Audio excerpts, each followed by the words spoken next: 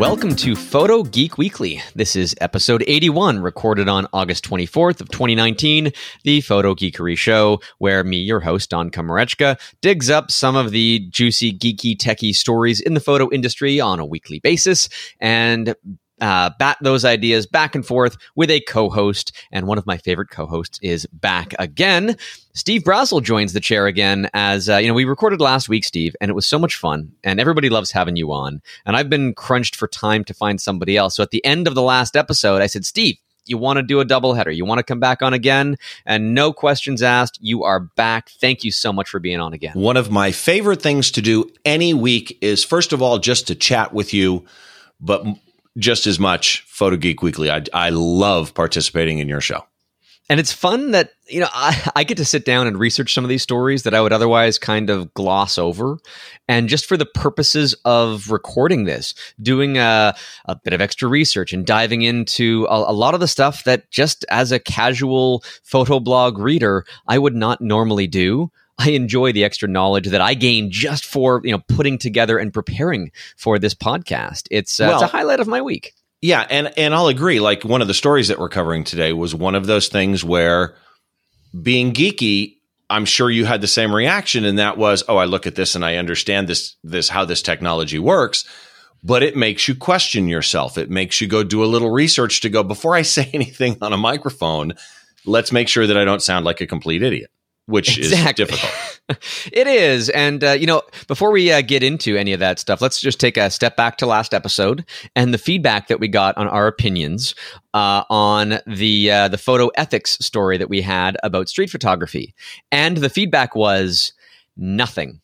There was no hate mail, no dissenting opinions whatsoever. So I think we accomplished our goal on that one. Yeah, I completely agree with you. And it was interesting to me that even, some people shared it. People from DP Review shared it, saying that Jordan, it was Jordan listens all the time. Hey, Jordan, how you doing? Yeah, and I thanked him actually on Twitter for sharing it, because it was nice, because I love the way that he worded it, and that he used the word nuanced, which is kind of, I think, what we were both going for, right? We both had opinions, but we also understood that situation matters. So we discussed it and shared our strong opinions while trying to be nuanced. So I really meant a lot to me that he saw that. Yeah, and I hope that everybody else that was a silent agreeer to the stuff that we were saying back and forth, trying to play all corners and perspectives on that. But since then, Steve, we've both been at photo conferences. Where have you been? I was at Photoshop World this week, which I absolutely had a blast at. For me, most of the conferences they have more to do with the social game, right? I like to go meet people. I like to go see what's happening with people that I already know, or meet people that I don't know. But at Photoshop World, and I'm going to do an episode on it, I don't know how fast I'll get it edited. But part of it for Photoshop World for me that was just absolutely amazing was an evening with Joe McNally, which was about an hour and a half. It was about an hour presentation and then about half an hour Q&A.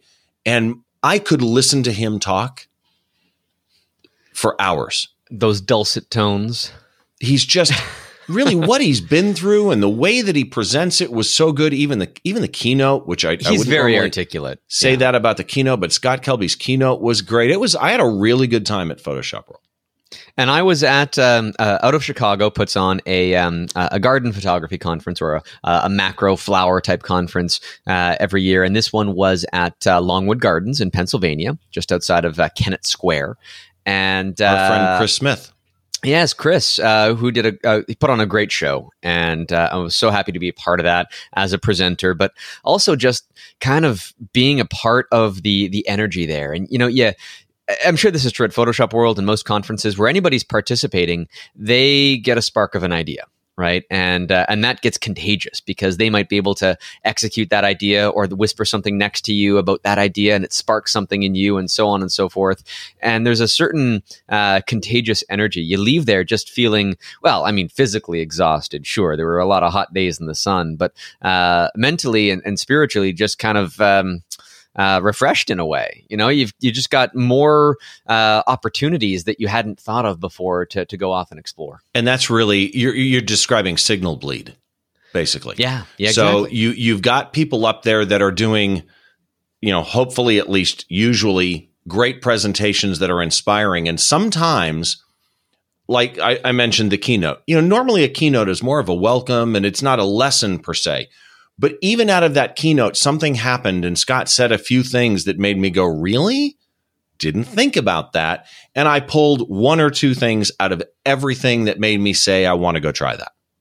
Awesome. And how many people attend Photoshop World, or at least the one that you were I at? wish I knew. And I actually tried to find out. I asked a few people I thought would know. And the response that I consistently got was, I really don't know. But it seemed light to me this year. It did not seem at all as busy as years past, but it seemed more, I don't want to say more engaged, but the people that I interviewed, because I tried to test myself. If I see somebody walking by, can I tell whether it's their first time or not? And so I would grab them and say, hi, I'm Steve with Behind the Shot. Do you mind if I do a little interview with you? And 100% of the time, I nailed somebody that was there for the first time. And that's awesome. And it was really interesting to say to them, because what I wanted to know from the first timers was, does this conference, and this goes with any conference really, does it meet your expectations being a first timer of what you envisioned you would get out of it? And the overall response was yes. One guy had a really interesting take on, he wished that he could take a normal program class like the pre-cons that were 4 hours. He wished that instead of 1 hour class here, 1 hour class there, that he could go to a 4 hour class. Oh, interesting. And really immersion, which was an interesting suggestion, actually. Yeah, well, I mean, that kind of becomes a sort of a half-day workshop. And I've done those before with a lot of people. At the Out of Longwood Gardens conference I had, it was only 2.5 hours. Typically in my own studio, I make it 3 hours. So we had to cut introductions and speed things along a little bit. But it was water droplet refraction photography, which is something of a magic trick. I know you play with magic yourself, Steve. And it's part of the allure is people have no idea how it's done until they see it done. And then it's a simple trick in the sense that in that time, just about everybody can see how all the ingredients fit together, and then they can go amaze their friends and family afterwards, and take that technical prowess of learning that in studio and apply that to whatever flair and creativity to design a better subject that you then photograph. So the artistry takes multiple forms, and I could extend that. I could make that a 5 or 6 hour workshop and just keep diving deeper and deeper into that. And sometimes that type of deep dive is useful, but in a big conference, you hit a saturation point. And especially if you're learning from multiple vectors all at the same time, an extensive, dive into one of these topics, no matter how much of a sponge you are, you will hit a saturation point, and right. You might not be able to retain or an oversaturation point, really. Yeah, and then you just start forgetting things, and it becomes almost white noise when you're trying to remember it all afterwards, and that's not helpful either. So there's always a balance. But glad we both had fun at conferences. And on one of the last days, I was digging through the news because I knew we'd be recording this here on a Saturday after we're both back.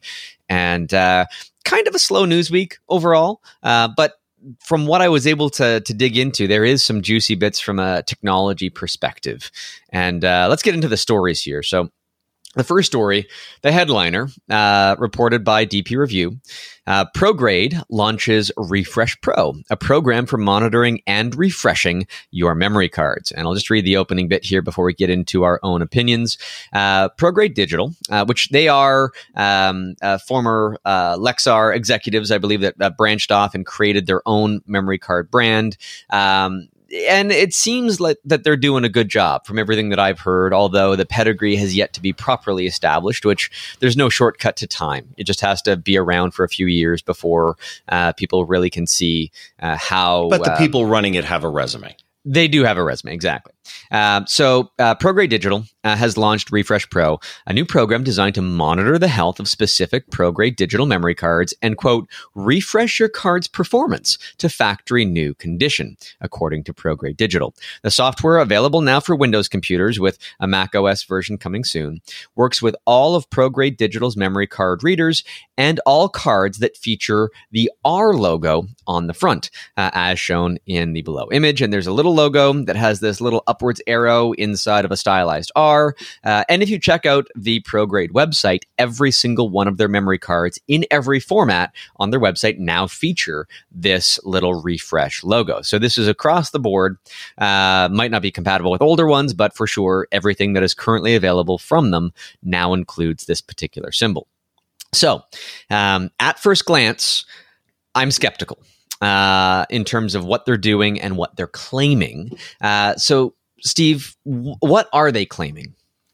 Okay, so first of all, skeptic number 2 here. Terrell on Twitter actually mentioned this and brought this article to my attention, that is. And when I first looked at it, this is a solution to a problem that doesn't exist, I think is what I said to him, something to that effect. But what they're doing is claiming that there are 2 tools or 2 functions, health monitoring and sanitizing. And therein, to me, kind of lies the issue with quick judging this particular thing that they're doing. My biggest complaint is the health monitoring I'm okay with, right? We'll get into that in a minute. But the sanitizing operation, and what they say is, and you read it, is the sanitizing operation performs a deep clean restoring of the card to, and I'm quoting, its original factory performance. And when you make that kind of a claim, people are reading it thinking that they're returning a memory card, which everybody, or at least most people, know that these types of solid state cards deteriorate over time. They have a fixed lifespan. They have a lifespan based on how many reads and writes you can do to the card. And then the card will simply die. There's no way to reverse engineer that it is actually deteriorating the material that's being used. Not by using a fundamentally different technology that we don't have available yet. Exactly. It's not going to happen. And so if you said to me, which is when you go to their website, what they're really claiming, if you said to me, it improves performance, okay, I'm not going to fault you on that claim because it most likely will, to a point, improve some performance. But returning it to factory performance makes people think factory condition, and that's a completely different thing. Right. And so when you take a look at the health and the sanitized operations, I got thinking, okay, well, how does this actually work? Because memory cards have protocols that they work with. They communicate back and forth in order to read, write, and erase data. And one of the things that kind of stuck out to me is just reading this article, a light bulb went off because the protocols that I know that hold on one second. Do you want a sound effect for a light bulb? No, thank you. Okay. I do appreciate the offer, but I was thinking, okay, some of the protocols that these memory cards use are based very specifically on just generic computer technology. Compact flash cards are based on the ATA standard. CFast cards are based on the SATA standard. And XQD are PCI Express based. CF Express, which we will be hopefully enjoying cards that use that format soon. And you're talking, at this point, you're talking transport protocols. I'm talking transport protocols, but I'm also talking about commands that you can issue to a drive using these bus protocols. And one thing that was very helpful as soon as computers started to use SSDs was the trim command. Yep. Steve, are you familiar with what trim is? Yep. What is trim? So trim is basically what they're doing here. That really what they're talking about is the trim command. There's 2 commands that you can utilize on most SSD drives, which is erase and trim. And what trim does is it is a remapping so that when you have an area of a card that's been written to and erased, a standard erase only erases a FAT table, a file allocation table, and tells the device this information is still available. But it can be at a performance hit. A trim command will literally rearrange data to free up those areas more clearly, to erase, for lack of a better phrase, remnants of data.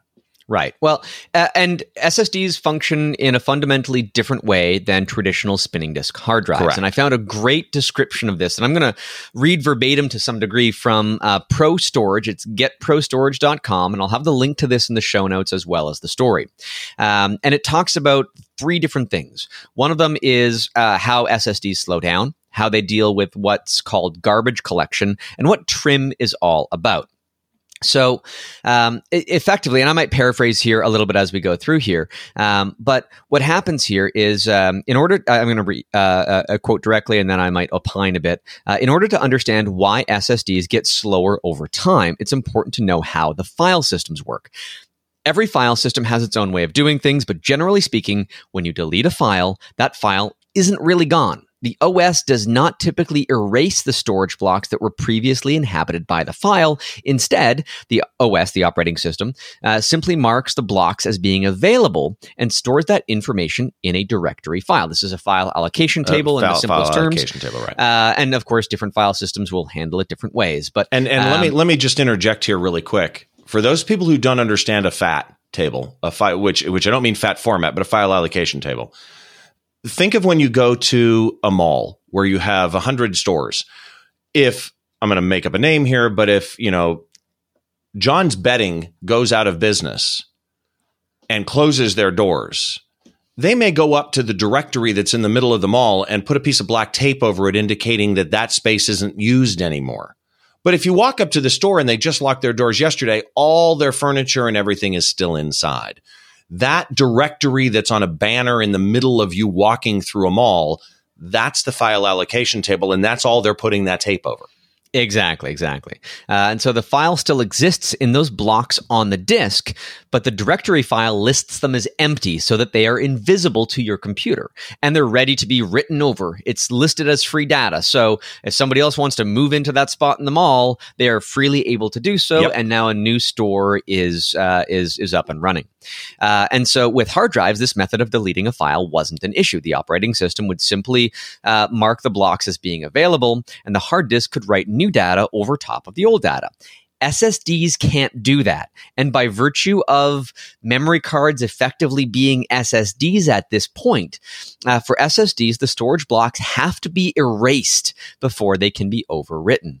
It is this requirement for erasing previously used blocks that cause SSDs to become slower over time. And then there's a subheading here about taking out the SSD garbage. I'll summarize this. Basically, because you don't want to erase everything and rewrite everything in an entire block, which is many multiple pages of data, you simply mark that as being stale and rewrite the data into a new place because it's faster to do that. And so this is something that the operating system doesn't really see. This happens at a controller level where things are marked as stale when it's trying to move on and say, we're going to forget about that for now, and I'll do the garbage collection on that at some later date. We're just going to mark it as stale. Well, and much of the technology that exists, the drives will do that automatically on their own.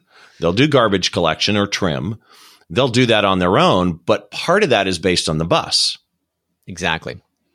And so on a hard drive, there's usually a fixed correlation between, and I'm reading again from the article, between the file system's clusters and the disk sectors. But on an SSD where there's no fixed correlation and where in-use pages have to be tracked and picked up by garbage collection, it can be a big deal to sort all of this data out.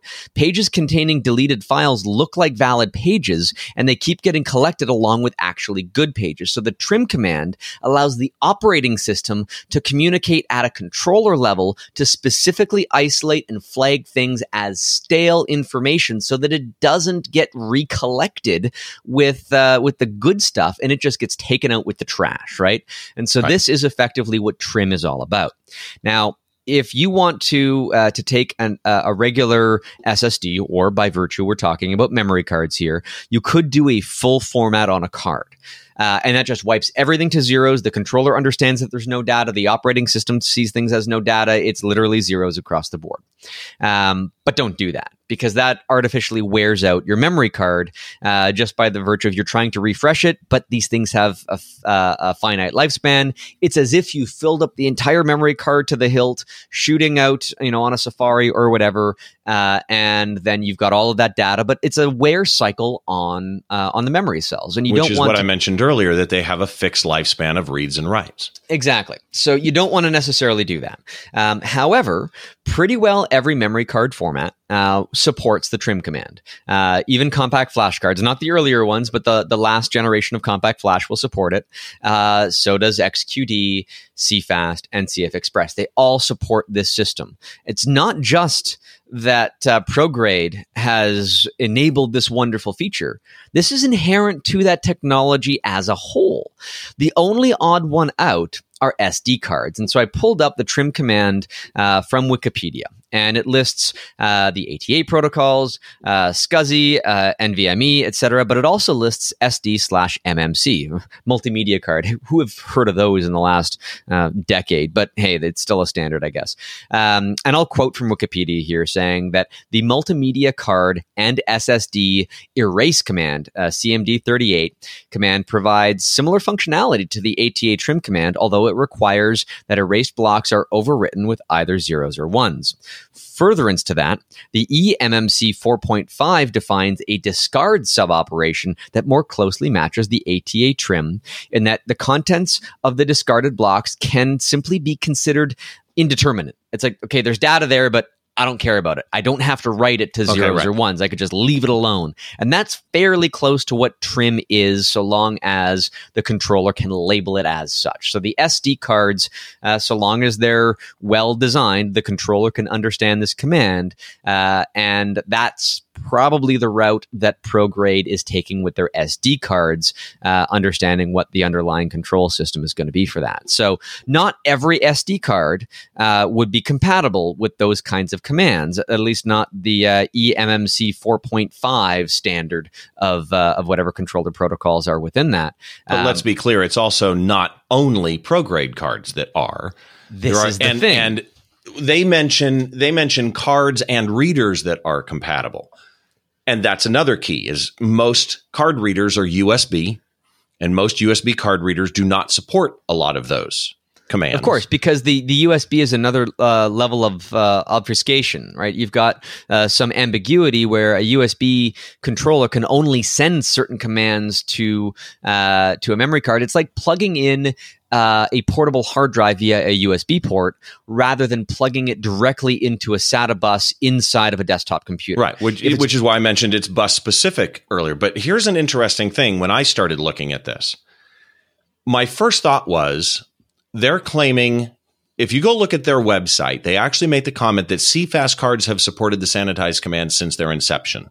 So like you, I started looking around and started realizing they're talking about an erase and trim command, which have existed for SSDs, for the length of SSD's existence. So I went looking at sanitizing CFast cards, and I ended up on the SanDisk site. Now, SanDisk are disks that I use, are SD card and compact flash cards that I use. Here's the quote from their site, which I found actually interesting for two words that are in there that I didn't expect to see. It is recommended that CFast card users regularly full format and refresh, parentheses, sanitize, their card. Sanitizing the card returns the CFast card to a, quote, fresh, end quote, state by removing previous recording traces, which is what we've been talking about, which restores maximum video recording performance. So I want to dissect that for a minute. Because first of all, they say full format and refresh their cards regularly. And it's not, full format could necessarily be a refresh command, with the exception being that if you full format the data that is available to the operating system to write zeros or ones to, that does not include over provisioning data that would have to be accessed on a different level, right? Well, there's that. Plus, they are recommending that regularly you format your card, which is a wear cycle. So I tested this out with a 64 gigabyte memory card just to see how long a full format would take on that. It took 4.5 minutes. So it's not a... how big was the card? 64 gigabytes. Okay. So what did you do? Put it in your computer and format it in Windows? Yeah, and I just went full format, and it just took 4.5 minutes to complete. Now, that's not a whole lot of time. Make sure when you put it back in your camera, obviously, that you format it in the device. Right, because it's got to create its file structure and everything else. Right. But it made it seem when I was reading the ProGrade article that I'd be waiting for an hour for the thing to finish. And maybe, yes, if I had a 2 terabyte memory card, like people have 2 terabyte SSDs, it might take an extensively long time to do it. But yes, I own 128 and 256 gig memory cards. If I was to be okay, doing, so that's 8 minutes. Right. And if I were to be doing a mission critical shoot, something that I needed the utmost performance out of any memory card that I currently own, and that is worth a wear cycle for me, I might just do that anyhow, just par for the course, because I only get one shot at it. And, if you're getting paid to shoot, high-end video for a documentary or even a wedding for that matter, I mean, you're getting paid thousands of dollars to shoot a wedding. Is a wear cycle on your memory card the cost of doing business to ensure that things are at their highest performance? Maybe that's true. However, I think, Steve, have you ever had a problem where your cards just notoriously slow down to a point where you're noticing this and you're thinking, drat, okay, so now you just hit the one big bold sentence in my head. I do format my cards regularly, because I do quick formats usually. Mm-hmm. I don't care about the wear cycle. As it gets to the point where I think the cards are going to go bad, I'll just buy new cards. They're on B&H Deal Zone all the time, fairly inexpensively. There you go with the deal It's zone the cost again. of doing business. But here's the deal. Most of this, okay, so one of the quotes in the comments that somebody wrote was, $30 is cheap to help ensure that you don't have a card act funny at a wedding. Let's be clear here. This technology is not saying that your card won't act funny. No, right? it's just you could saying sanitize your card and it could still fail. They're not what they're saying here. They're not talking about reliability of the card. They're talking about performance of the card. Your card could still fail. My problem with this entire pitch is when you release a new computer and you say we've boosted the specs, the new MacBook Pro is 15% faster than the old MacBook Pro. Okay, there's a performance gain. When you buy this video card over this video card, they are not referencing for this $30, or if I, on my own, use an erase and trim command at the command line, what percentage am I getting? They don't label even in a worst case scenario. Worst case scenario, what is it going to be? How badly messed up could a card be? And the marketing people could easily do this. They could create a hypothetical scenario where a card is so horribly convoluted in its own mismanaged data that it doesn't know how to sort itself through. And when marketing people want to promote something, they're going to create a worst case scenario like that. If they didn't do that, well, how much is the gain actually going to be here fundamentally? Because if in a worst case scenario, you don't even want to publish what those numbers are, then maybe this is just inconsequential. I mean, we don't know. Or maybe it's not here. Measurable. I mean, it's possible it's not measurable. Again, it's a solution to no problem to me. If you're going to tell me that by giving you $30 of my money, I am going to get a performance boost, then I'm interpreting that as you're saying I'm going to see a performance boost. Okay, give me some numbers, because most cards that I own, the specs greatly exceed what I'm going to record my 1080p video at or my 4K video at.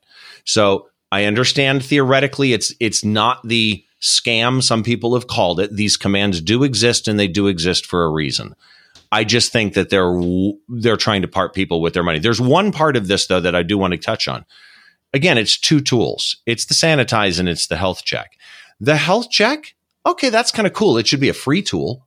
If you want to sell pro-grade cards over SanDisk cards, give me the health check tool for free that goes yellow, green, or red based on history of reads and writes. Based on how much provisioning data is left over, and maybe you're running out of that. And exactly. Give me an idea. Okay, it's time to replace this card. And maybe when you say to me, you've only got 10% life left, you should replace this card. Maybe I'll buy a new pro-grade card. Because they're giving you the heads up, right? And that could be valuable information. But the refresh command, I don't know. Blue crystals, my friend. Blue crystals. Definitely blue crystals, yeah. And that is a reference to a previous episode. If you don't know what I referenced then go back and listen to that. But still, it's nice to see at least some level of innovation. I mean, the health check is great. It's not innovation. The health check is something that we didn't have access to on a consumer level without getting overly geeky and typing in some Linux commands. I'll give you that one. Yeah. But you know what? For $30 on this software, I would rather just say to myself, if I'm a professional wedding videographer, my standard rule of thumb might be that Just like I do with network clients with their backups, if they're backing up to hard drives, those or in the old days of tapes, right? If they're backing up to tapes, you replace all your tapes yearly. Well, what's the lifespan of tapes? Well, they're archivable for 7 years, let's say. Why am I replacing them yearly? Because you don't want to risk it. Yeah. Yeah. Cost of doing business. What's interesting too is just as a brief aside before we move on to the next story, they're saying that a Mac OS version of the software is coming.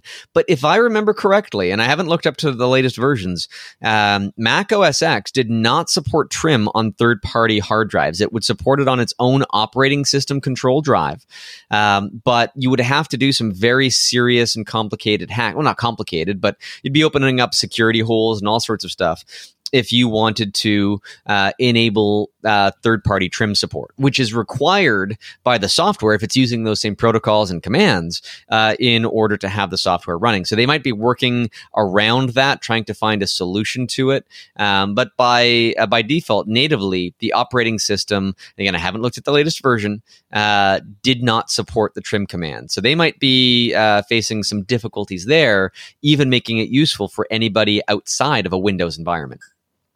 Yeah, and I actually should know the answer to that, and I don't. I mean, basically, you're talking it's a Unix operating system. The trim command exists. Catalina's coming out this fall. Current operating system, they may have locked it down, but I'm sure that you can go in and remove those protections fairly easily at the command line. Yeah, well, last time I looked it up, it was Yosemite, which is long in the tooth now for sure. So there may have been some advancements within that, but again, you'd have to make sure that the operating system does support the commands that you are trying to use. Okay, Steve, I think we've opined on that one significantly, and people can make their own opinions now that we've tried to dissect things and show all the innards and the parts that are working to make that software work, whether or not it's useful. Let's move on to something, I don't want to say more pedestrian, but definitely not as deep into the weeds as we were. Again, from DP Review, Canon Australia shares accidental first look at the EOS M6 Mark II and the EOS 90D cameras. So this happens periodically where usually it's a subsidiary, not like Canon Japan or US, but one of the secondary countries. I've seen it happen, I think, from Germany or the UK, or in this case, it's Australia. They've got everything queued up, ready to go for whenever the embargo is lifted and something slips. Some employee accidentally hits the green light go button, and for a very brief period of time, we get a glimpse as to what is coming. So there's no question that a company like Canon is going to come up with a refreshed lineup. Their cameras are always going to be replaced so long as they are still in business. So the latest refresh, from what we can see, and we don't have all the information, mind you, but what is your initial thoughts on the next generation of the M6 and the successor to the 80D? The M6 looks interesting to me. There were a couple of weird things in the video where they do a splash screen at the beginning and they list 2 different frames per second, but they don't give any context. They listed 14 and they also listed 30. I had to watch the rest of the video to kind of figure out what they're talking about. Specs look good. It's 32.5 megapixels. And 4K 30p shooting too. 4K 30p shooting to 120 frames per second at 1080p. Mm-hmm. One thing jumped out at me. I'm curious if you noticed this. When I had Scott Bourne on my show, his Olympus cameras do a pre-recording type thing for shots where before you hit the, I forget what they call it in Olympus mode. Somebody's going to probably put it in the comments, but before you hit the shutter button, it's already recording some shots. If you enable the mode, it's not doing it all the time unless you have that mode enabled. Well, this actually does this pre-shooting as well. They show a series of a dog jumping in the water and kind of indicate when the button is actually being pushed. And I thought that was actually kind of interesting. It's got IAF for the M6, Wi-Fi and Bluetooth built in. It's got some really neat specs. 2 that leaped at me. EV is -5, so which isn't that unusual in a mirrorless, but for a Canon. Well, and it's also not a flagship product. This isn't the flagship EOS R or whatever its successor is going to be. This is the smaller sensor designed as a compact camera. Decidedly not a flagship product in comparison to their full frame. But the fact that these features are trickling down to the smaller bodies, I'm very happy with. Yeah, I completely agree with you. But then the other one was it listed self-portrait as though there was a selfie mode. But without a tilting screen. Well, it does have a tilting screen, I think, to some degree. From what I can see, it looks like it does lift out. But then I'm not sure, because if it does, it's more than just the screen. It's the entire back plane of it. And I didn't see it in action to have anything useful for that. Yeah, it was really kind of odd to me. And then, of course, it had the removable viewfinder, an OLED viewfinder, which when that was on, you could actually use your finger on the touch screen for focus through the viewfinder as well. Well, that seems weird. I mean, you're looking... Well, not touching the viewfinder, but you're looking through the viewfinder, but then you can touch to focus as well. But if you're looking through the viewfinder, how do you see where you're touching? You probably... I don't know if it translates it to the screen. That's the way I read it. To me, it was weird because your face is against the screen. Well, exactly. So I don't know how you're going to touch it, but that's the way the video made it look to me. All right.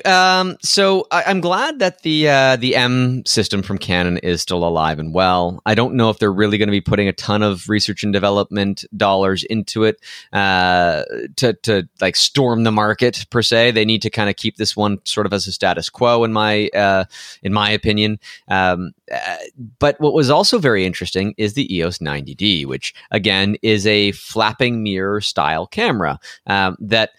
These things are not going to be around forever. I mean, Canon has two mirrorless platforms and their traditional EF system. But before we talk about any of the specs per se, how long do you think the EOS double-digit D platform is going to be along? Because they could come out with a 95D, they could come out with a 99D, but is this really the 90D? Is it going to be the end of the line? First of all, let me go back to the M6 and say one thing we didn't say, which is we don't know the price yet. Yeah. So the price on that, when you start looking at the EOS R, that's going to be a big differentiator on whether or not any of those specs mean anything to me. Okay, it's got IAF. Cool. But you want $3,000 for it? No, not going to happen, right? I mean, we don't know. Yeah, they got to price it according to the market. Say that again? They have to price it according to the market. Yeah, I mean, one would hope, but it's Canon. The 90D, here's my thing on SLRs. I'm an SLR shooter, but for the last couple of years, I have seriously wanted to look at making a switch to mirrorless. I don't want to replace all my Canon glass. So the R series sounds interesting, but you and I had a long conversation when it was announced on the shortcomings to me of the R. I don't see DSLR as we know it today, other than extreme pro hands, existing 5 years from now.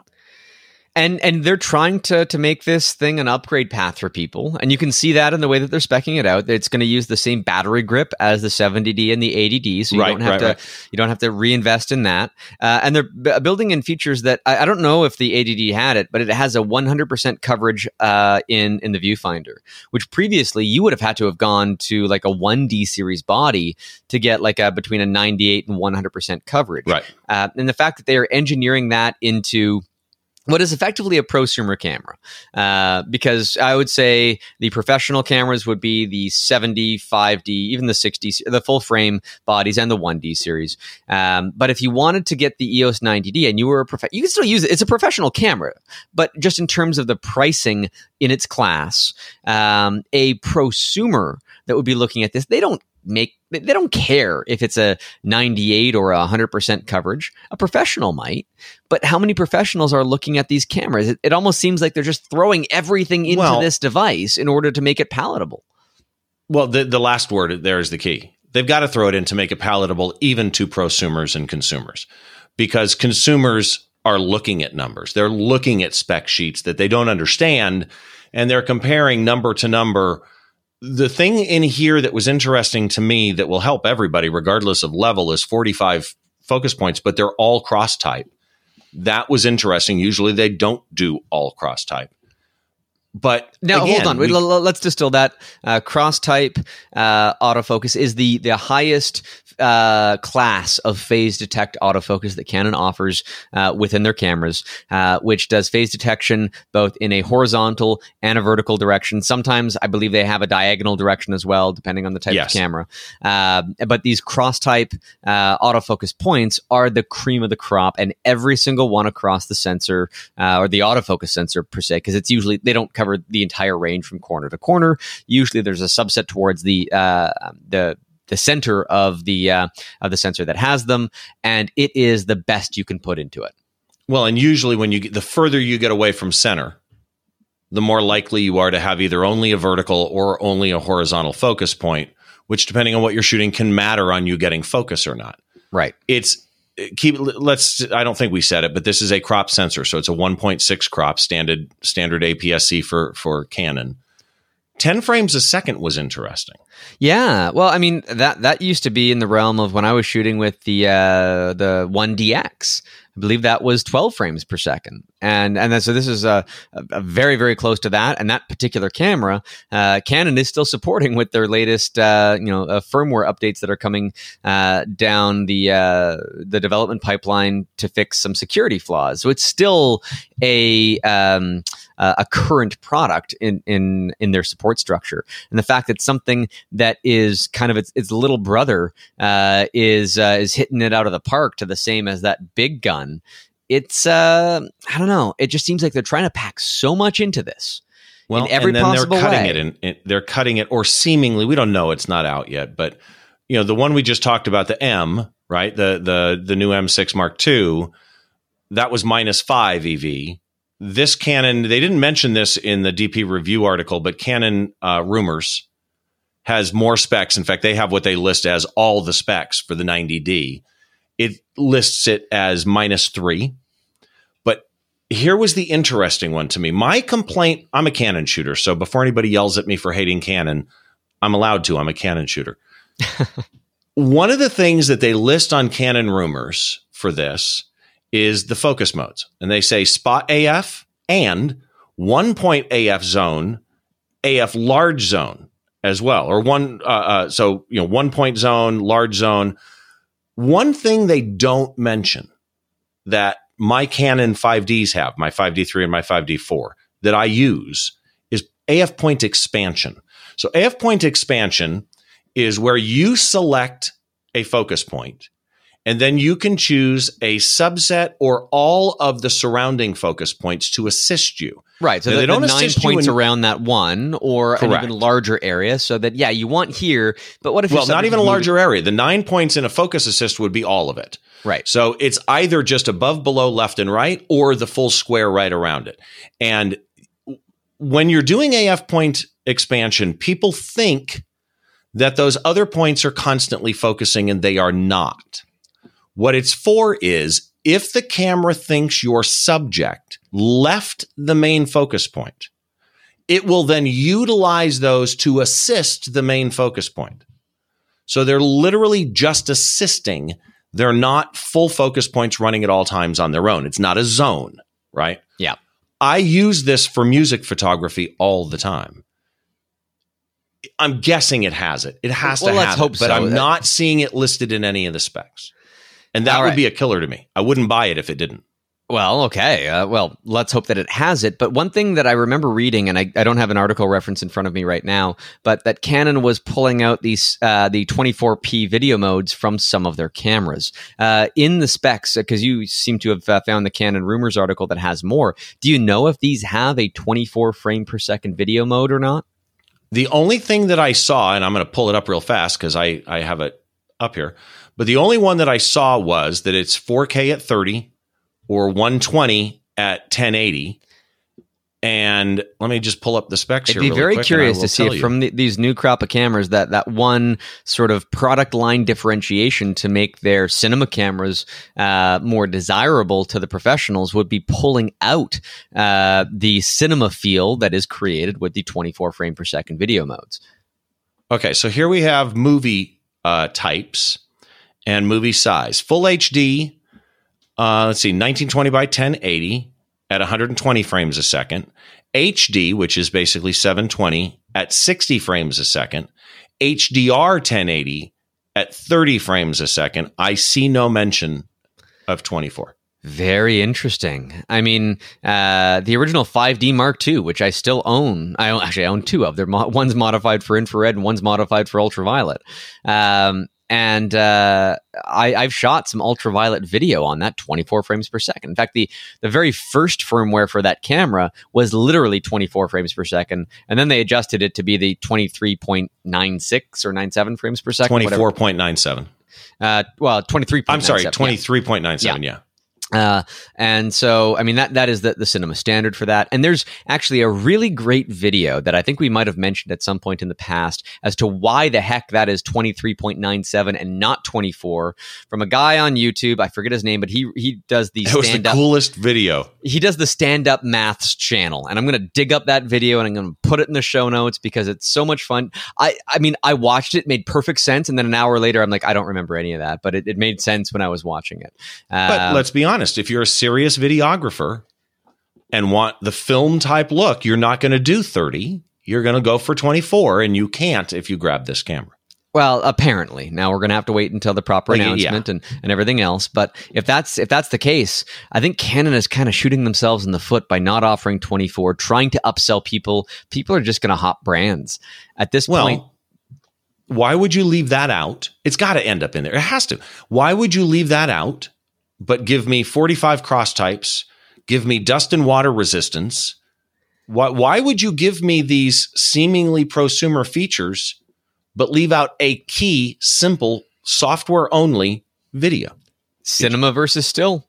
They want this to be a still camera that has video features because you can't sell a camera without video features these days. You have to have it in there. But if you want it to be a well-regarded cinema camera, well, there's a dollar value associated with that. I mean, that's why Canon came out with the 1DC that recorded full sensor 4K footage, and they refused to publish any firmware updates to that camera. If you wanted to have a firmware update to a 1DC, you would have to send your camera back to Canon because fundamentally the hardware inside the processors and the sensor was exactly the same as the 1DX, and they didn't want people to reverse engineer. And that to me is what Canon. That's what Canon to me is famous for, right? I always go back to the fact that if I move my focus point and I'm in spot metering, the spot meter is always on the center point unless you're on a 1D series. Yeah. Right. So a 5D4, I've had people argue with me, I shoot in spot meter mode on a 5D4 and they move their focus point all the way to the upper right corner. And they think it's metering off their focus point, and it's not. It is not, no. And that's software. That's an intentional handicap. Well, and so these first-party manufacturers, they want to make sure that they have class differentiation from their products. I get it, right? You want to pay more for more features. But at a certain point, you alienate your customer base. Let's bridge this to the next story here because I'm just kind of keeping an eye on the clock. We like to banter back and forth well past the hour, Steve, and we'll probably be that way on this episode. But the next story, this one was very interesting for me because I talk about first-party manufacturers in a good light in terms of, I mean, they make the camera. I don't recommend first-party extension tubes because they have no optics in them. Third-party lenses have come a long way. Sigma's Art series is a great example of that. You don't need to buy a Canon or Nikon or Sony first-party lens, but I've always traditionally recommended a first-party battery because I have heard some horror stories from. I've even seen students in workshops plug in a battery that they had completely charged the night before, and they put it in their camera, and it's a dud. For whatever reason, the quality control isn't there. They cut corners in manufacturing, and even some people will directly mimic the first-party batteries, and so you get these fraudulent products that are sold on marketplace websites like Amazon and eBay that look and claim to be first-party batteries, but on closer inspection, the little serial number stamp is not actually debossed into the thing; it's printed on it. And little triggers like that can tell you that it's a fake battery versus the authentic thing. But overall, I've always recommended people just, for the cost involved, buy the first-party battery. You know what you're going to get. It's going to be a good thing. Well, also from DP Review here, Nitecore announces a, quote, world's first smart battery for Sony full-frame mirrorless cameras. Now, if any other company had said this, I would be very skeptical. But Nitecore is a company that I know. I buy flashlights from them all the time. I buy batteries from them all the time for those flashlights, and they perform very admirably. In fact, they make some of the beefier LED super bright flashlights will use a format of battery that's bigger than AA's. It's the 18650 format. And they actually, and I've bought a lot of them, they have a micro USB charging port in the battery itself. So you don't have to buy a battery charger for these batteries for this obscure format you might lose. That would be worth it alone. It's really useful. And so I've enjoyed their products for many years. I've got flashlights from them ranging between around 800 to 4,000 lumens, and they have been rock solid, well engineered. I've even dropped some of them in down flights of concrete stairs, and they've come out the other end still functional. And so knowing that they make great hardware and great batteries, they're making this smart battery for a Sony camera. What does this mean in terms of a smart battery? Well, there's a couple of features here. There's an app that you can connect to the battery wirelessly, and you can see the wear level on the battery. We were talking about wear levels on memory cards earlier. That's a thing, and it's great to have a health check on that. But it's also great to have that on your battery, too. We know batteries don't hold as much of a charge over time, just like memory cards will wear out. And having your finger on the pulse of that, in not just like a percentage number, you get a voltage readout. You get a percentage of how the read is going to be, when it was first used, when the warranty is valid until warranty valid until date. Yeah, this is really useful, and also if it is a little bit drained, it has an estimated time until full in the app. So if you're unplugging the battery and plugging it into a charger, you know roughly how long it's going to take even before you do so you can plan yourself around that. Now, I don't have access to the app. I hope it's robust, but something like this might be buggy. There's no way to tell at this point. Let's just assume that it will just tell you all of this information, and it will be valuable for you to organize your batteries, sort them all out before a shoot, know exactly what you're going into to make sure that you've got the juice to get you through, and cross my fingers, have quality that mimics the first-party battery cell. They list that it is the exact same milliamp hour capacity as the Sony batteries, which is 2,280 milliamp hours, and a power rating of 16.4 watt hours at a 7.2 voltage. Blah blah blah. It matches the same settings as the Sony battery. So regardless of price, and there is a difference there, but regardless of price, what do you think on paper for this battery as a replacement to a first-party product? So I'm going to start where you started. I've had problems with third-party batteries. So when I bought my 5D4, retailer being unnamed, retailer I love, but the bundle that I got it with was with a third-party battery. The moment I got that battery and put it into the 5D4, I got an error on the battery. Worked in the 5D3, took it out, put it back in the 4, and then it worked. And that happens to me constantly. I own 3 clone batteries, and I have intermittent times where the camera doesn't like them. So I will only use Canon batteries for me. I'm not a Sony shooter.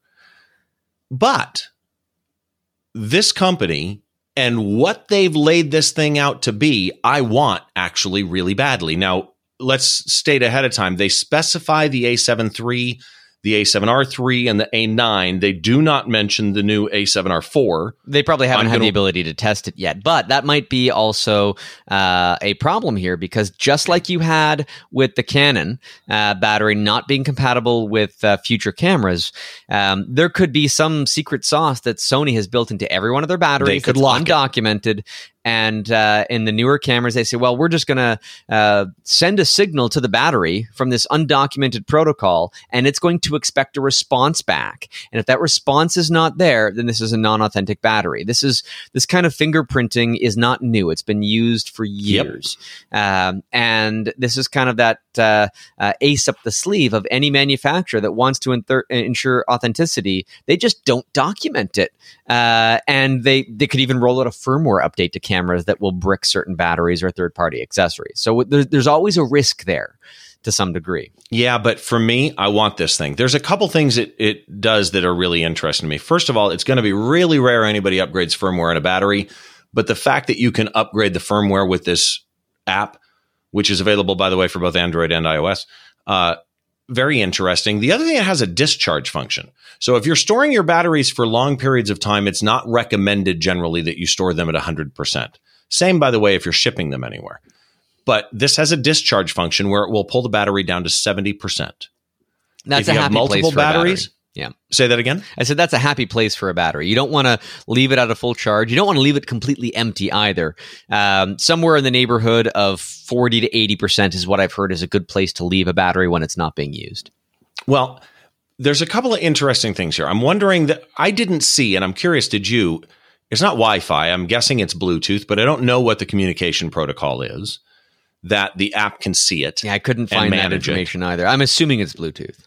It's got to be, but they're saying it gives 500 stills on an A9. Okay, but when you communicate with it and pull the app up, how much juice is that using as you're monitoring it? That would be an interesting thing to know. Well, it's the same thing with my new car. If I bring up the app, the Tesla app, it wakes up the car. The entire car comes to life again, and it's going to drain the battery as a part of that process. No matter what electronics you're dealing with, it's got a sleep mode and it's got an awake mode. One's going to take more energy. Yeah, anything that's alert is using current that the whole point was, do I have enough left to do this shoot? But the cool thing to me about smart battery technology is the new protections that we can have. So this thing's got an overcharge protection, an over discharge protection, an over current or over voltage protection, and a short circuit protection. Those to me can be very handy because I don't know anybody it's happened to. Theoretically, though, a battery could damage your camera.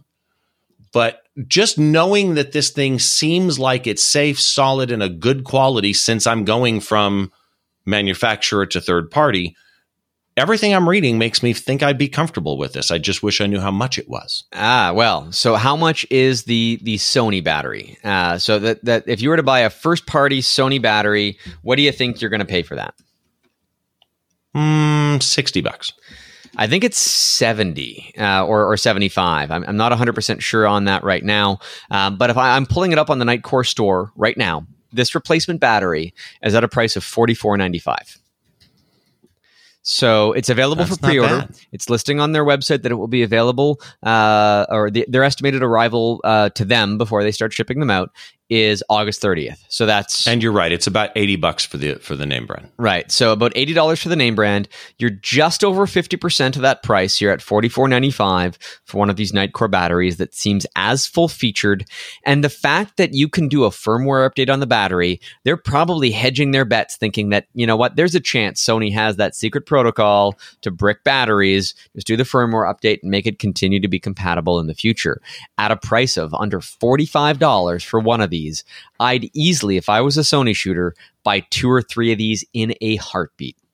Well, and again, don't expect to get firmware updates probably ever in the life of your battery, but the fact that you can for a third party, I don't care so much about a name brand, but for a third party, that to me is just a little bit of a safety net. Yeah. In going third party. And the only reason, again, why they would offer a firmware update to the battery is to ensure compatibility with future cameras or future firmware updates to those cameras in case Sony there's other reasons. They could find that their circuitry that their algorithms or circuitry for measuring some of the stuff that they're giving you is... Don't get me wrong. I mean, you'll find that true in electric vehicles all the time, as I've been learning. But in a battery... It's unlikely. It's so unlikely. My opinion is that the firmware update feature is to ensure compatibility if Sony gets retaliatory about this. Yeah, I agree. Yeah. Before you go to the next story, let me just tell you, I looked up trim on third-party SSDs on Mac OS, and you actually can use a feature called Trim Force. It's a Trim Force command, and that will enable the trim function on third-party drives. Okay, so that does exist. So that software should not be too far behind if you were to drink the Kool-Aid for ProGrade and find the usefulness for that. And again, I don't know. We would need to have some independent third-party reviews of exactly what this would be in best and worst case scenarios. And I look forward to seeing that because I think it's just a matter of time before that's in reviewers' hands and they pick it apart. But thanks for going back to that, making sure we put a pin in it. And our last story, Steve, I love this. from Petapixel. Instagram says viral meme about new content, quote, rule is a hoax. So there's been a chain letter going around, and I get some chain letters in Facebook all the time, fewer in email, but chain letter is such an old, archaic term. The fact that this is still happening, I weep for the gullible. Okay. So I'm going to read this, or at least one of the renditions of it, partly until I'm fed up with it. Okay. This is from an Instagram post. I guess they're posting text as a photograph. Don't forget, tomorrow starts the new Instagram rule where they can use your photos. Don't forget, deadline today, multiple exclamation points. It can be used in court cases in litigation against you. Everything you've ever posted becomes public from today, even, I'm emphasizing that because they capitalized even for no reason, messages that have been deleted or the photos not allowed. It costs nothing for a simple copy and paste. Better safe than sorry. Channel 13 News talked about the change in Instagram's privacy policy. I do not give Instagram or any entities associated with Instagram permission to use my pictures, information, messages, or posts, both past and future. With this statement, I give notice to Instagram. It is strictly forbidden to disclose, copy, distribute, or take blah, blah, blah. I'm giving up. Okay. Yeah. So, all right. I'm throwing this amazing in because I can't believe you left this. out the Rome Statute. Yeah, I did. But yeah, okay. So the fact that this is even a thing, and of course, if you want to mention Roman Law 11345526-C5575, Steve, look that one up. I don't even know if that's a thing. But okay, so. Why are people afraid of Instagram possibly using their stuff? I also pulled up the Instagram terms of use because this is worth actually reading. This is what is in place right now and has been in place in some similar shape or form. I'm sure they revise this periodically, but this is how social media platforms have to operate. They need access to your data, to share it, to publicize it, because they got to embed an Instagram post or a tweet or whatever platform into another website. They have to have rights to do that. So here it is. Into an app. Well, exactly. And to message it to another person within that app. I mean, there are permissions required. Permissions that you give to us. This is from one of their help pages that is their terms and conditions. As a part of our agreement, you also give us permissions that we need to provide the service. We do not claim ownership of your content, but you grant us a license to use it.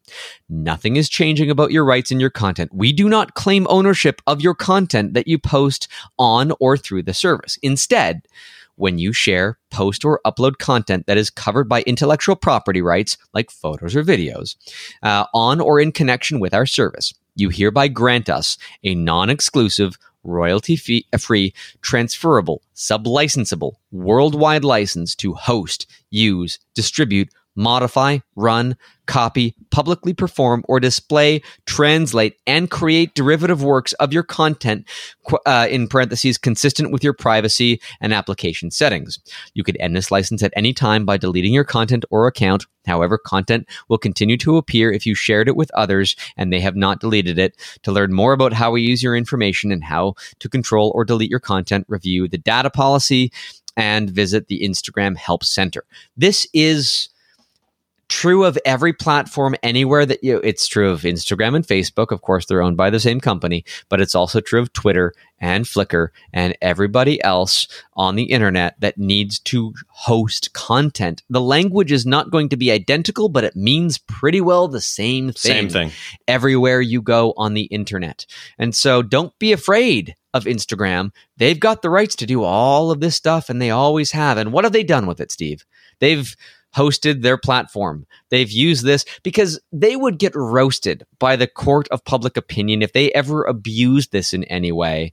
And the last thing any social media network needs is a mass exodus of their platform. They would be investigated by Congress if they started misappropriating. And when I say misappropriating, they may clearly have the rights to do it, But if they started licensing people's shots for commercial ad campaigns, which in some ways they might be able to do, they'd be investigated and be roasted publicly.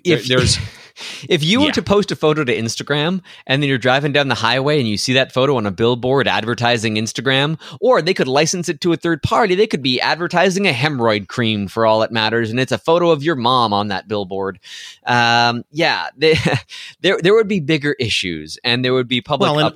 All the normal laws and rules still exist, right? Yeah. They would have to have a model release. But what I want to stress out of this, because so many of my friends did it, and on a couple of them, I put up saying, this doesn't work. A couple things you got to know. Any service that you go to, any web service has to have a terms of service, because when you upload your image, they have to store it on their servers. They have to be able to transfer that file to multiple redundant data centers. They have to be able to store that file in a backup. And here's a good example of licensing or sub-licensing, because you referenced sub-license. Yes, Instagram and Facebook are the same owner, but they're different companies. Well, and they might use a third party like Amazon Web Services to host certain content. They very well might.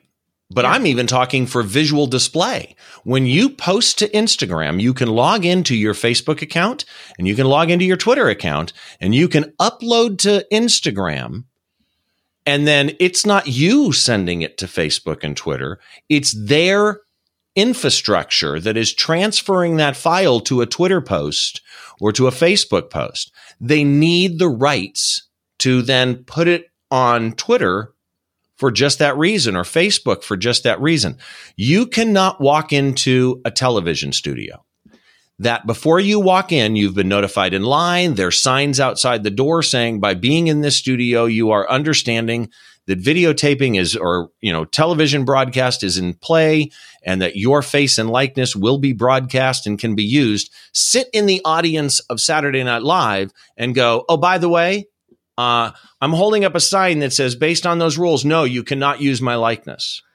Which is effectively what this is. I entered the room with these rules, but I'm saying don't use your rules. Yeah, and you holding up a sign complaining about the rules that you've already agreed to by virtue of you entering the room doesn't negate the rules that you passed by when you entered the room, right? Exactly. And a lot of people will take issue with certain things, and I want to get your opinion in a second, but before I forget, the fact that they can use derivative works was something that a lot of people were astounded. They can modify my work, they can change it and use it for their own purposes. Well, yes, if you're uploading an Instagram photo that's not square, okay, it's vertical or horizontal to some degree, they got to crop it to make it square in the feed. And that is technically a derivative work because it's being modified. And they don't do that until after it's on their servers. Exactly. And so they have to do this as part of that process. This is nothing to be afraid of, people. If you're afraid of that, okay, get off the internet. Here. Exactly. And here's my problem is this is not difficult when you see this. First of all, Channel 13 News talked about it. I don't know any major metropolitan area that has a Channel 13 News at this point, but it references the Rome Statute. The Rome Statute is actually the law, the treaty to be more specific, that established the International Criminal Court. It has literally nothing to do with Absolutely nothing to do whatsoever. Not a thing. It's a Google search to go, ooh, Rome Statute. That sounds like something that stands out. They could have referenced the Berne Convention as well, which has to do with international recognition of copyright across borders, which also has absolutely nothing to do with this. And here's my thing. Again, if you are going to be on social media, unless it's a paid service, which there are some, right? If you're going to be on a free social media platform, Instagram or Twitter or Facebook or any of the like, the old Google Plus, you're not paying for it. They're making money. They're selling ads based on what you are putting up. Yeah. You are the product. That's the key. The thing to be worried about is not how they're using your photos, although there are certain scenarios where, obviously, if you want to be able to take your fine art and sell it as limited edition, or you want to license it to somebody as exclusive, that's a problem if you've uploaded it to social media. Yeah. But your bigger concern should be you're the product and the data that they're collecting. Exactly. And that is going to be sold to people, sold to advertisers who want to market to people that like cats, right? You're posting a bunch of pictures of cats. Their algorithm detects that you like cats. They'll serve you ads for cat food. I mean, you are the product at that point. And if you are afraid of your privacy, I mean, I shouldn't say it doesn't exist. There are certain things that do exist, and privacy should be heralded where it does exist. But if you are so afraid of your privacy in every possible way, the internet is not a private place. There are so many people that are trying to identify you outside of any structure. It's tracked by ads, tracked by even, and this is changing in some of the latest browsers. Chrome is trying to obscure your identity. But if you're browsing from website to website at the same time that's serving up ads, and it knows exactly what operating system you're using, exactly what web browser you're using, exactly what resolution of screen it knows where you're you are, because it can do an IP reverse trace, and exactly where you are, and all of these things. It can figure out who you are without you even giving permission to do that. The internet is not a private place, and so don't pretend that it is. Which brings us to our VPN ad. No, okay. Well, but it does bring us to something that I want to talk about before we get into the picks of the week, Steve, because I want to talk about your podcast, BehindTheShot.tv, and also reference that we have a Flickr group that I've noticed a few people starting to join. Well, I want to mention that again.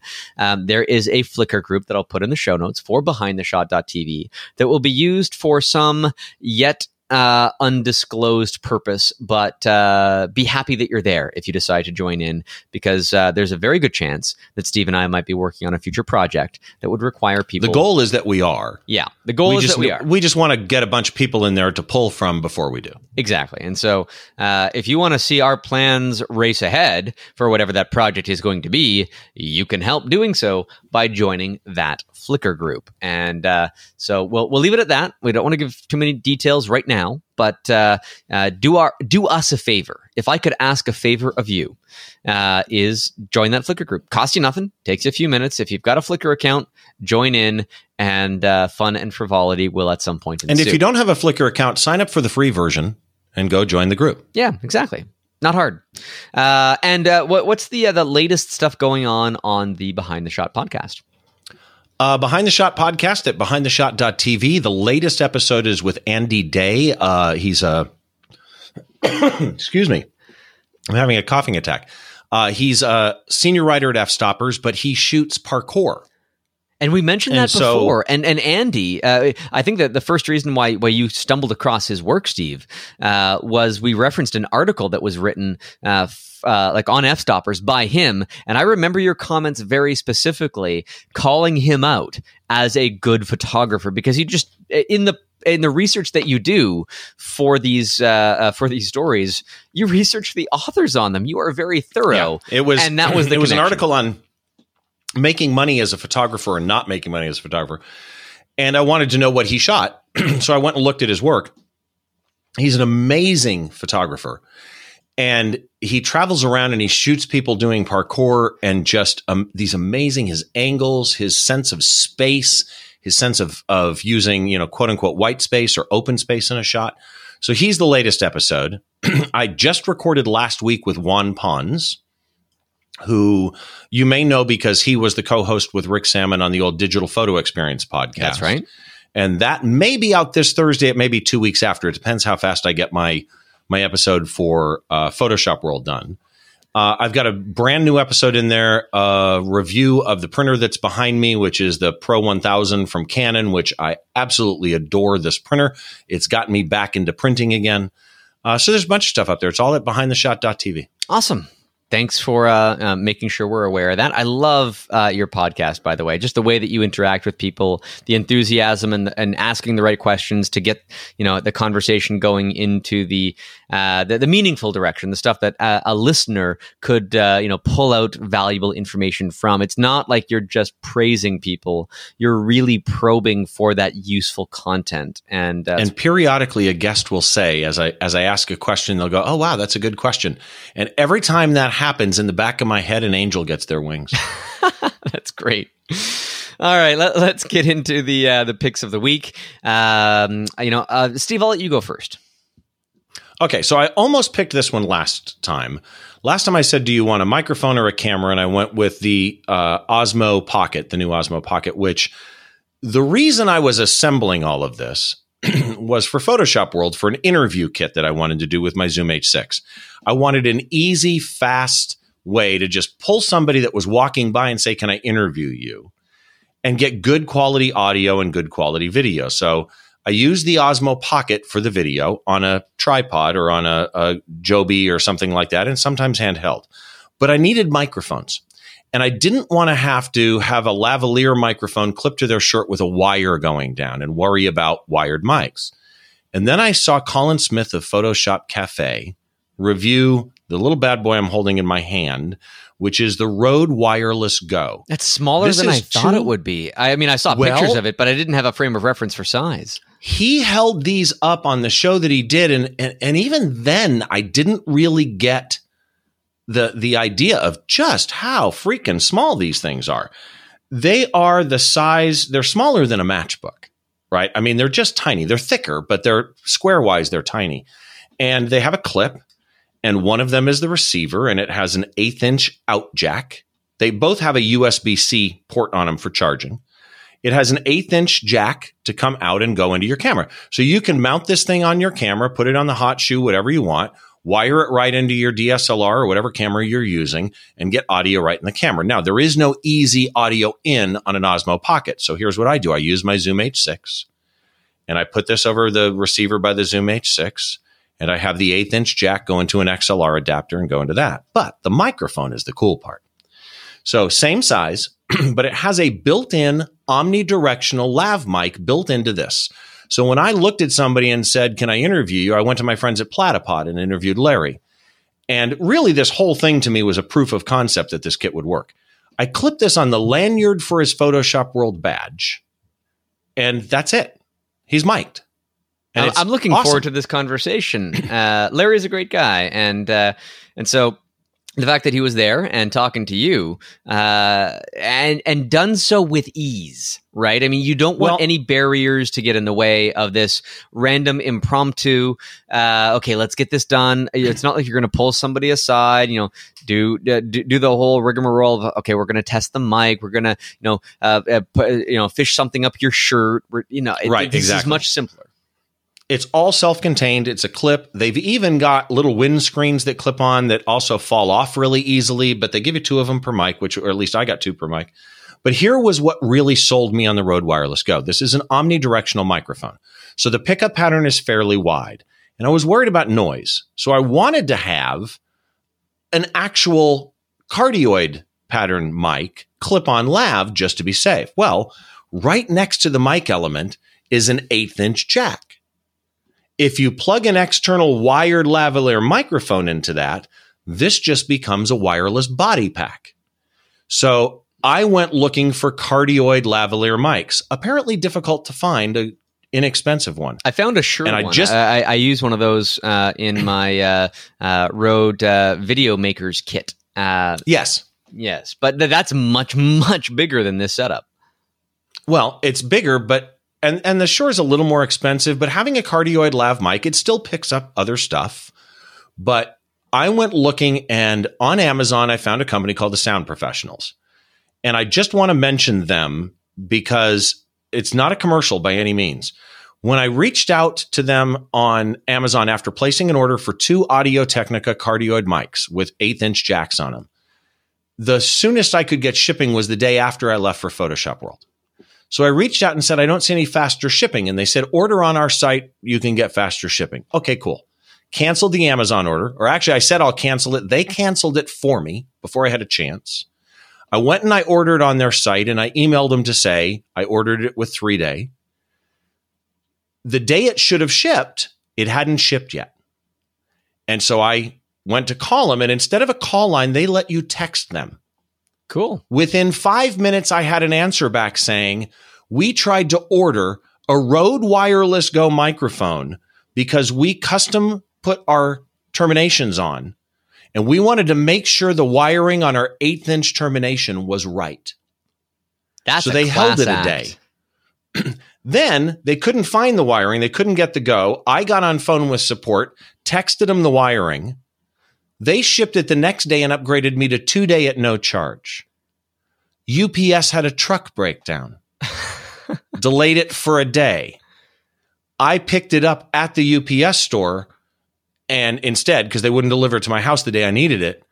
And I said to them, this isn't fair. This company upgraded me. Actually, and it ended up they upgraded me to overnight at one point.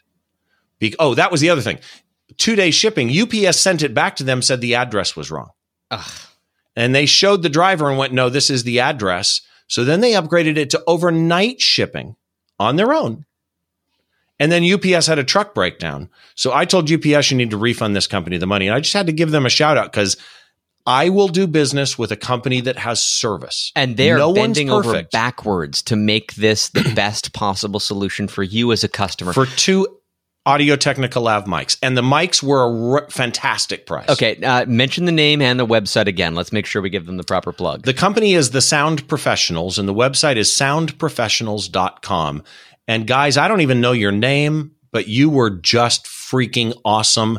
I had to get you out there. I love dealing with companies like that. If I need to buy more audio gear, I'm going to see what they've got and look at them first because they're in New Jersey. And that's not far from me. It's not on the other side of the continent, and it is for you. I mean, you're in California, so yeah. But that's great to hear a success story with customer service in the internet era. That is an anachronism. It shouldn't be, but I'm glad that you had that experience, and thanks for sharing it, Steve. That's awesome. Yeah, I had to because it was above and beyond. Awesome. And my pick of the week, I'm going to be a little bit selfish here. As I mentioned, I was at the Out of Chicago, Out of Longwood Gardens conference that the Out of Chicago people put on. I had so much fun. And I've been invited back next year in 2020. They are going to be doing a similar garden macro photography conference that will be at the Chicago Botanic Gardens. I don't think you can register for it yet, but the dates are available. If you go to outofchicago.com, then you'll be able to find that. And it is, let's see what the dates are here. It is August 23rd to 27th of 2020. And I had so much fun at this one. I'm really looking forward to that one. I don't know what the entire lineup of speakers is going to be, but that doesn't matter. It's going to be a ton of fun. If you want to see me at a conference before then, I will be actually this October. I will be in Princeton, New Jersey with the Princeton Photo Workshops people, and I'll be doing a day-long seminar and a water droplet refraction workshop. And you can find that information at my website at doncom.ca/workshops. Both of those would be great to go to. I just love meeting photographers and teaching and I'm coming off this high of inspiring people during this past week, and it's given me energy. And I've got an inbox full of questions, people enthusiastic. Well, what was this thing that you were using, and that and the other that I have to go and get back to, which will be a ton of fun. So the Out of Chicago Botanic Garden Conference in August of 2020. And the Princeton Photo Workshops folks that are hosting me for another year. Great guys. They've had me for, I don't know, I think this is year number 4, if I'm not mistaken, in a row that I've gone down to Princeton to do these workshops. Every time it's a little bit different. This time we're doing a day-long seminar, which I haven't done in the U.S. before, and I promise it'll be inspiring. So those are my picks of the week. Again, I'm being a little bit selfish this week. Please don't mind that. And I'm also going to be selfish in one more way. It's not my pick of the week. It's just that there's going to be a slight hiatus on Photo Geek Weekly. I know, No. shock and awe. Well, I'm just going to be away from my computer for a while. That's all. My wife and I are going back to her home country of Bulgaria for a couple of weeks. We go back every year to visit family and friends, and I'll be working on my book when I'm over there. But I won't have the same access to the internet or my wonderful microphone and recording studio here. So I have something to put in the interim. I've recorded another episode of my podcast of Inside the Lens with Rick Salmon. And he's talking about, with his wonderful wife, about travel photography and how to best prepare yourself, the ins and the outs, the successes and the failures, and just some tips to really help. And it's kind of apropos. I'm going to be traveling, and I'll be posting a podcast on travel photography, and that will be at some point over the next couple of weeks. I'll put it in the Photo Geek Weekly stream. Usually that would be a separate stream for the Inside the Lens podcast, but I'll just make sure that I bridge the gap with that so people can hear these conversations continue on.